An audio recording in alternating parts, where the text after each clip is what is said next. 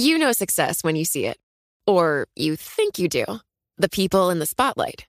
But what about those small business masterminds who succeed at making their money work harder? They do that by having a business bank account with QuickBooks Money, which now earns 5% annual percentage yield. Making your money work as hard as you do? That's how you business differently.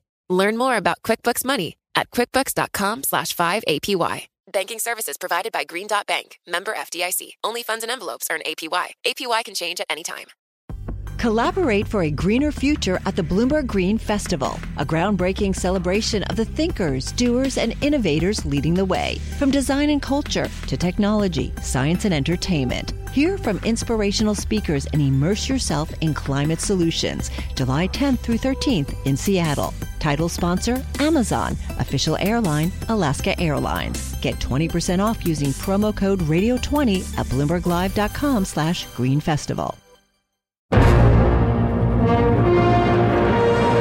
Our approach to tackling coronavirus is to prepare for the worst and work for the best. You need a totally different style of leadership. It's not enough to have a plan. You need to be testing. Britain and the EU, do they want to be seen as locking horns on an issue such as a no-deal Brexit when the economy is going to be suffering and people's lives are going to be facing so much disruption? Hello, you're listening to Bloomberg Westminster this rainy Tuesday, your daily guide to British politics here. I'm Sebastian Salek. And a very good afternoon, I'm Roger Hearing, and today, well, the advisors are meeting to consider the lockdown, because that's really the issue of the week, possibly the issue of this year. At what point does the lockdown get even marginally lifted? Well, they're drawing up options today. The virus deaths from Monday in hospitals fell to their lowest daily for a month, but the added-on deaths from care homes have pushed that total right up. England and Wales has pushed the overall numbers of people dying, in fact, to a record high. And meanwhile, the PPE saga continues. More protective equipment for the NHS has been flown into Britain from China. But according to a BBC investigation, the government failed to buy crucial protective equipment to cope with a pandemic of this sort. Panorama found vital items were left out of the stockpile when they were set up in 2009, and that the government subsequently ignored a warning from its own advisors to buy missing equipment. Well, let's chew over some of this with Belle Ribeiro-Addy, who's Labour MP for Streatham. Welcome to the programme, Belle. Thanks for being with us. First of all, let's focus on the whole issue about the lockdown, because it is key at the moment, the extent to which it can be carried on, for how long, and how it will be lifted. Is this the right moment to consider all those issues? I do think that we eventually need to have a plan as to what we're going to do when we're lifting the lockdown. I think, if anything, the coronavirus has shown us that not planning for the unknown is the absolute worst thing you can do. Now, we know what the situation we're in now. We have to know what we're going to do to get out of it. That doesn't mean it should be the focus. However, there are many, many different arms of government. There are many, many different departments. Whilst one is focusing on continuing to challenge the coronavirus, others should be focusing on setting out a coherent plan as to how we work ourselves out of the lockdown. It's an uncertainty. We don't know what's going to happen when we do. There's not necessarily enough evidence from other countries across the world in terms of what's the best practice. We're walking into this not knowing very much, so we have to plan. We have to have contingency plans. So at this stage, given what we know, what would you envisage an exit strategy looking like? Well, that's just it. I mean, it's definitely something that would have to be gradual. I don't believe that we'd necessarily, lift everything all at once. But it's about looking at the evidence we do have in terms of what's happening in different sectors or in different areas. So, for example, we may be more free with public transport because people are getting to work, but what are we going to do in terms of that? Some countries have actually put on more public transport to allow for better social distancing, whereas other countries have decreased the level of public transport to just because there are less workers and to dissuade people from getting on. There are different ways that people will look at doing it. We just need to have one that works for the UK and actually is based on what's been happening over the past few weeks. We've seen how the lockdown is going. We've seen how it went when people weren't really enforcing it, and it wasn't really clear what people should do. So if there's anything that we've learned, it's that when we are coming out of it, we need to be very, very clear about what we want the public to do. Now, one of the key things in considering how soon to come out of the lockdown is knowing the extent of the virus, and therefore testing is absolutely key.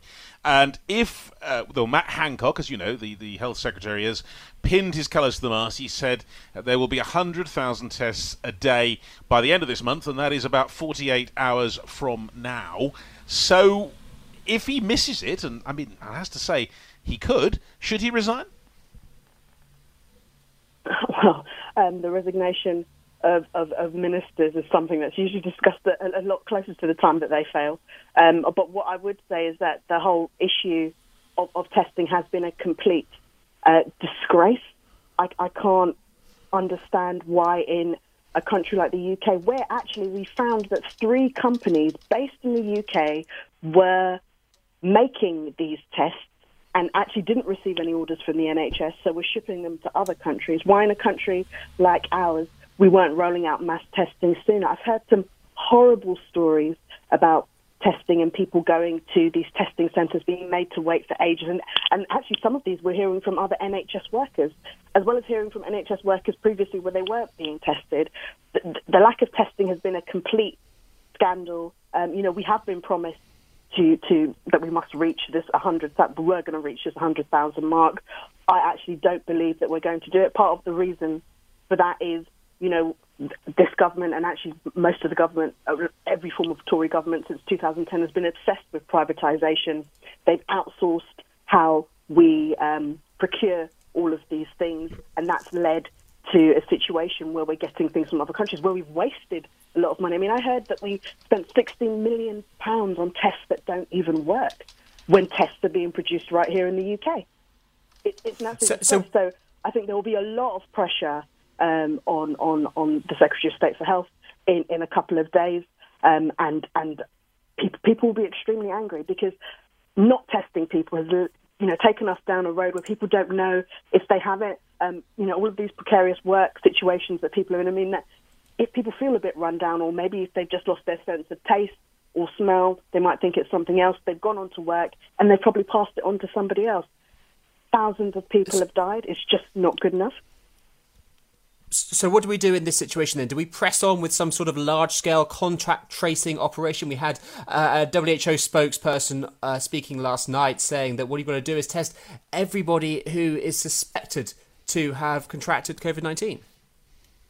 Yeah, I think that's the absolute right thing to do. It's now going to take us longer, given that we stopped mass testing at some point, testing in the community, as they called it. It is going to take us longer, but it's not impossible. We can do it, and it definitely will help stop the spread of the virus. So we just need to get on with it, really. Okay, but just give us a sense what it feels like where you are, because inevitably in all these things we're all slightly confined to our areas, and you have a constituency there in London. Are people obeying still the restrictions of the lockdown in the way they were a week or two ago? Because certainly what I see around where I am, and what many other people say, is it's beginning to, fall apart slightly. I agree. I see what you mean. When I've gone out of my house, maybe to the shops, you see a situation which doesn't look too different from, let's say an early Saturday morning, which is probably not what was expected from a lockdown. But I also think it's because things haven't been very clear. When you look at the lockdown in other countries, because there's been a lot of clarity on what people should and shouldn't do, and actually there's been a lot of support in terms of what they get whilst they're at home. People maybe haven't felt the need to go out as much. In the UK, there was a lot of confusion. Remember how long it took us to close down bars and some restaurants? But Belle, the government guidance is very clear. Stay at home is the line they're running with. It doesn't get clearer than that, surely. I mean, stay at home, but you can do this. Stay at home, but you can do that. There are too many variations on what can happen. So you're asking people, you're telling people you and certain key workers, certain areas of work, people are still going into, which some wouldn't think necessarily was key work. I saw someone, not in my own constituency, I think just the one over, where somebody went to a shop to buy something, but the owner of the shop actually put out a little table outside for them so they could have a quick coffee, which I thought was the most bizarre thing ever, given that we are meant to be in lockdown. And obviously the police are working very hard. They're breaking up parties, they're breaking up barbecues, although I haven't heard so many of those more recently. But as the weather gets warmer, people are going to be more relaxed about all of this. And I do think we just need to be clear. I mean, stay at home with caveats is an issue. Okay. Well, I mean, moving on to something completely different and almost, I guess, irrelevant, but does stick in some people's craws a bit. At this time of great national crisis, your party, the Labour Party, seems to be turning in on itself again in the background of this investigation into this leaked report. It seems at a point almost absurd to do this when there are so many bigger issues, and yet your new leader seems intent on getting to the bottom of it.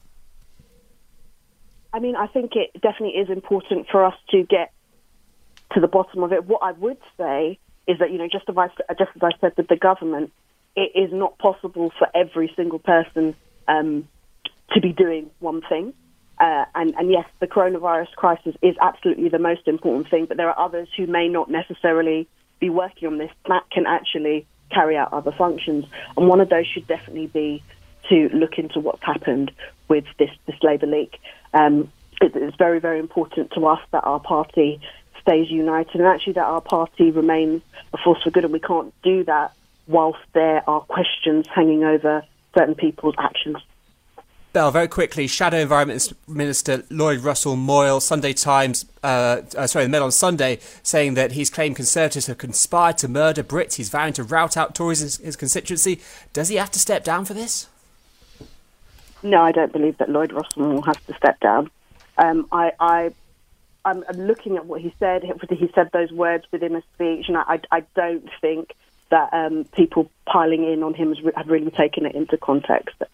No one's asked him to step down. I doubt he will be asked to step down. And Neil Cole he's says a colleague. Nobody who has the power to ask him to step down has asked him to step down. Success is more than the final destination. It's a path you take one step at a time. It's discipline, it's teamwork, and it's the drive and passion inside of us that comes before all recognition. It's what Stifel's been doing for over 130 years. Quietly, yet strategically, Stifel's become one of the fastest growing wealth management and investment banking firms in the country. Our financial advisors go beyond traditional wealth management to provide clients with direct access to one of the industry's largest equity research franchises and a leading middle market investment bank, because success is the drive it takes to keep climbing, the passion to keep investing, the best of each of us made better by the best in all of us. And that is where success meets success. Start your journey at Stifel.com. That's STIFEL.com.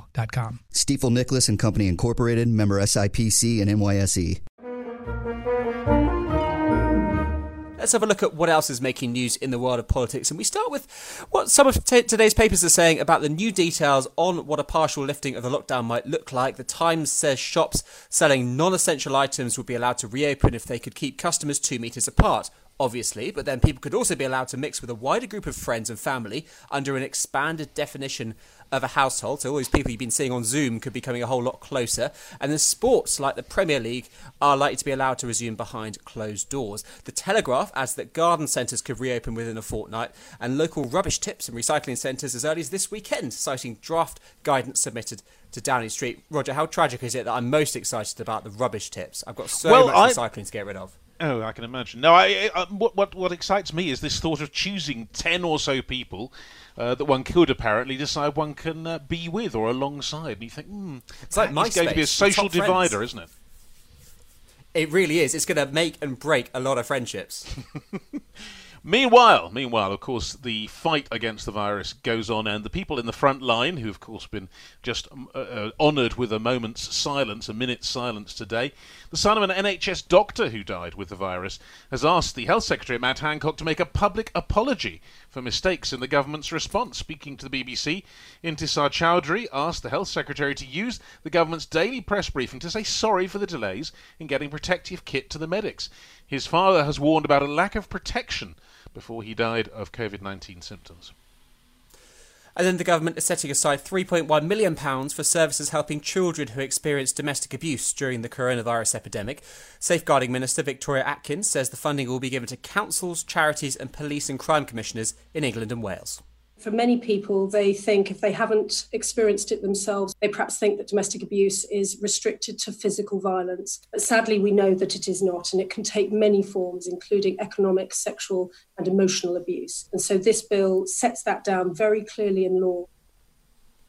And then Labour has also put forward a plan for a fund of £75 million for domestic abuse services as part of charity funding. It comes amid evidence of rising domestic abuse during the coronavirus lockdown. And the number of prisoners infected with the virus may be up to 6 times the published figure. Public Health England says it's found 1,783 possible or probable cases on top of the 304 confirmed infections in prisons in England and Wales. They said the significant threat levels remained in the jails, although there have been no explosive outbreaks so far. The PHE report said access to testing for prisoners has been limited and variable, and that, of course, does bring human rights very much into the focus. The people in the prisons, of course, have no real choice about who they associate with or how. And the extent and duration of the lockdown is front and centre of the political debate here in the UK this week. Part of the argument for easing it sooner rather than later is, of course, economic, the damage it's doing to business. But there is another question. Are human rights being impeded? And where do necessary restrictions for public safety shade into oppressive regulations that constrain our basic liberties? Well, joining us now is Ben Ward, Acting Director of Human Rights Watch UK. Ben, thanks for being with us. Just, can I put that question to you first? Where do you see the balance lying between basic human rights to walk where we want, meet who we want, etc., against public safety in a crisis like this? Thanks, Roger. Yes, I mean, I don't think it's necessarily helpful to see it as a choice. When we think about the human rights that are engaged in a pandemic, we have to think about the right to health. We have to think about, as well as people's freedom to move around. And so when the authorities are looking at the kinds of restrictions that need to be imposed for the sake of public health, they're also looking at protecting people's human rights. That's also true when we're thinking about protective equipment for NHS workers or care workers. That's a human rights issue too. So, indeed, for older people who face health risks, if lockdown restrictions are lifted too soon, that's also a human right. So I'm not sure it's helpful to sort of set people's ability to move around freely on the one hand against public health on the other and say that one is kind of about restricting on human rights, whereas the other is about health. They're really both about protecting different kinds of rights. So do you think that the Coronavirus Act did that fairly, bearing in mind it was rushed through in record time given the circumstances? I think one of the key issues with the coronavirus legislation is going to be how Parliament is able to scrutinise the impact of it on people's rights. I mean, two of the big concerns that we identified in the legislation, or potential concerns, are that it weakens protections against detention for people with mental health issues, and it also weakens safeguards in the social care system.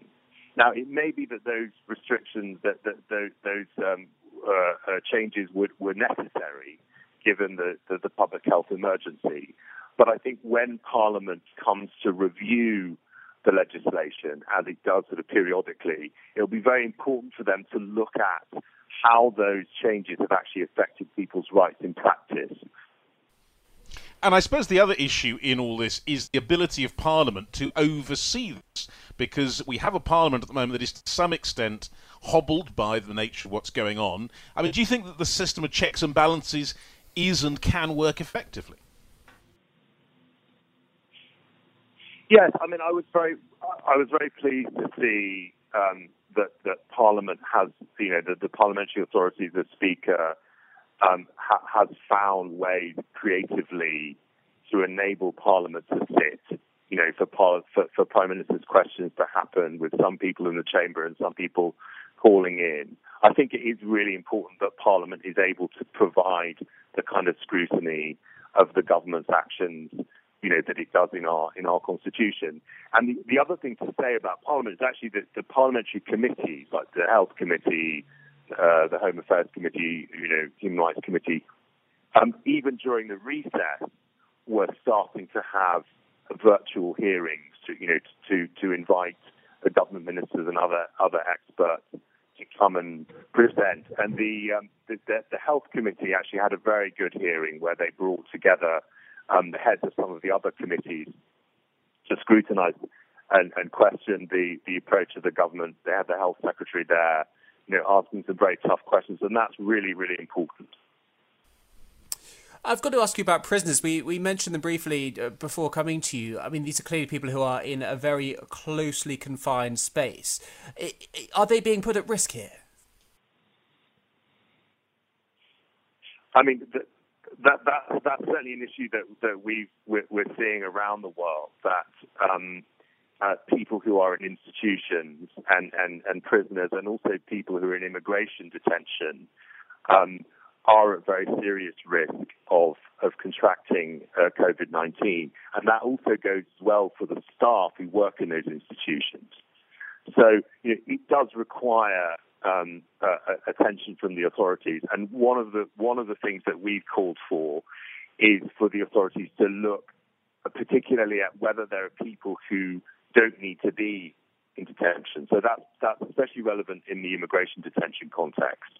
The point of detaining people in immigration detention is so they can be deported usually. At the moment, it's not possible to deport people. So you should be looking at releasing people from detention on bail. Similarly for prisoners, if people are on remand waiting to go on trial, or if they are, in detention for sort of non-violent offences, then the authorities should be looking at allowing those people to be released under supervision to reduce the risk, and also making sure that that they take steps to segregate people, to isolate people who have symptoms, make sure that people are getting tested, and also make sure that there is adequate protective equipment for the staff who work in those institutions so they're not being exposed to unnecessary risk. Ben, one of the key issues in human rights has always been that groups of people should not be unfairly discriminated against. And a lot of people are saying, well, when this lifting of the lockdown happens, people I know who are in older age are saying, is there a possibility that we're going to be restricted in ways that young people aren't? We are being told for our safety, but many of them feel aggrieved. They say this is where their human rights are being potentially abused. Would you be concerned if certain groups within society were given more liberty more quickly than others? Yes, I think that is an important question, and certainly I think the idea of, for instance, lifting restrictions based solely on people's age, that's unlikely to be consistent with an approach that respects people's human rights and dignity. I think an approach that looks at people's vulnerability arising from underlying health conditions, for example, is much more likely to be a balanced approach that will enjoy kind of public support. That for instance, saying anybody over the age of 70 has to stay at home for 12 weeks, whereas anybody under the age of 70 can now move around freely. That doesn't really make sense and is likely to be discriminatory against older people. But an approach which is based more on people's individual circumstances, I think, is going to be much more effective and enjoy the support that it actually needs to work. Bloomberg Westminster. Listen weekdays at noon on DAB Digital Radio in London. Success. It's discipline. It's teamwork. It's the drive and passion inside of us that comes before all recognition. It's the best of each of us made better by the best in all of us. It's what Stifel's been doing for over 130 years. And it's why Stifel is one of the fastest growing global wealth management and investment banking firms in the industry. Stifel. It's where success meets success. Start your journey at stifel.com. That's STIFEL.com. Stifel Nicholas and Company Incorporated, member SIPC and NYSE. Collaborate for a greener future at the Bloomberg Green Festival, a groundbreaking celebration of the thinkers, doers, and innovators leading the way. From design and culture to technology, science, and entertainment. Hear from inspirational speakers and immerse yourself in climate solutions. July 10th through 13th in Seattle. Title sponsor, Amazon. Official airline, Alaska Airlines. Get 20% off using promo code radio20 at BloombergLive.com/Green Festival.